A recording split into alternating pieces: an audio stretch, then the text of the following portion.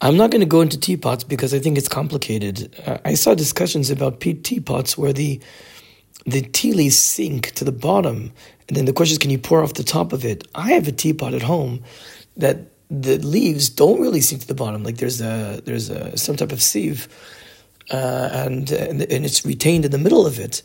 And so the whole discussion is it permissible? Is it not permissible? I'm personally a bit nervous about it. I think there might be a problem with borrow with teapots.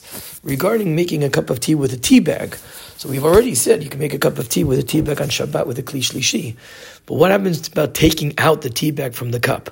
So here, some people say that if you take it out with your fingers, you shouldn't hold it over the cup of tea, because then having drops drip out of the tea bag into the cup, because people say, the tea bag, which is preventing the essence or the whatever it is that causes the tea to come out, is acting as a sieve. And that's borer. So people say you shouldn't hold the tea bag over the cup and have the drops drip into the cup.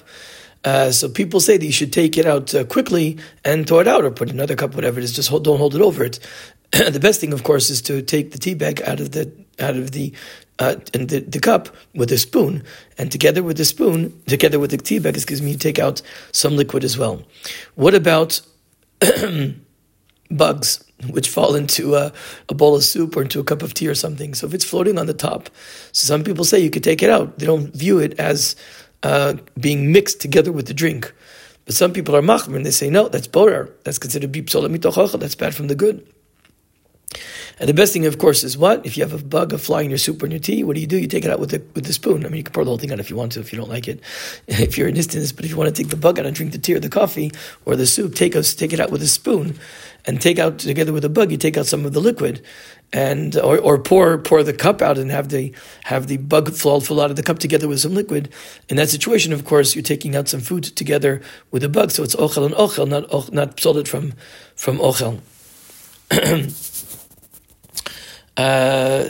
Just regarding soup, I just want to note that if you have, everything I just said right now is if you have one bug, but there's a whole discussion whenever you have a few bugs fell into the soup, so then you can't take it out together with the food, because then it's very clear to everybody that your intent is the psolet, is the garbage, the bugs. And even if you take out some food together with them in a spoon, it's clear to everybody that lemaisa you're taking out psolet from ochel. So therefore, what you would have to do in that type of situation is sort of take out together with each bug a lot of food. And then until you have a situation that the ikar, the main of what you're removing, is in fact the food and not the bug. That's the only way to really do that if there's a situation like that, but I hope we don't get to that. What about other things which are not food? So for instance, say toys. You have toys which are mixed together, and you want to take out a toy for their kids to play with on Shabbat. So again, there is borer, but there is a discussion about them. And most poskim say there is borer on other things which are not food. So you can't really separate games if they mixed up together. The only thing is, if you want your child to be able to play a particular game right now, so you could take out that which you want to play.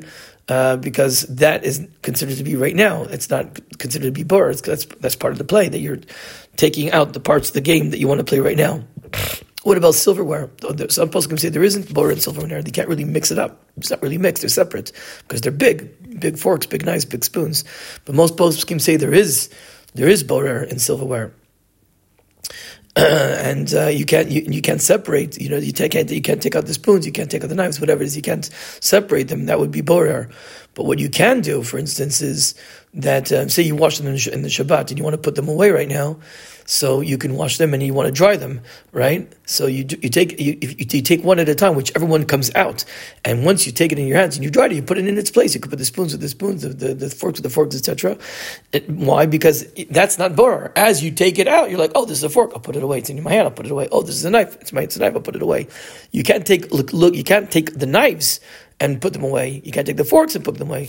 But when you take one at a time, and then you can put it in its place. The same thing for setting the table, right? You take a whole bunch of silverware, and you're about to set the table. So you know what you do is you take one at a time. It's like, oh, this is a knife. I'll put it where the knife goes. I'll put this in the fork. I'll put it where the fork goes. All right. But you should do it again close to the suit. You can't do it a long time before the suit. Also with books, it could be borer as well. So you have a bunch of chumashim, and the Gabe wants to, we're in Sefer Shemot, so the Gabe wants to, they mix a bunch of chumashim with different svarim. So the Gabe can't take out the ones which aren't Shemot. What he can do is take out Shemot and put them aside, all right, and get them ready for the tefillah. He shouldn't do that a long time before the tefillah. It's got to be close to this month tefillah. He can take out Shemot, but he can't remove Vaikar and Bamidbar, say, and put them aside. That would be the not taking away that which you don't want from that which you do want.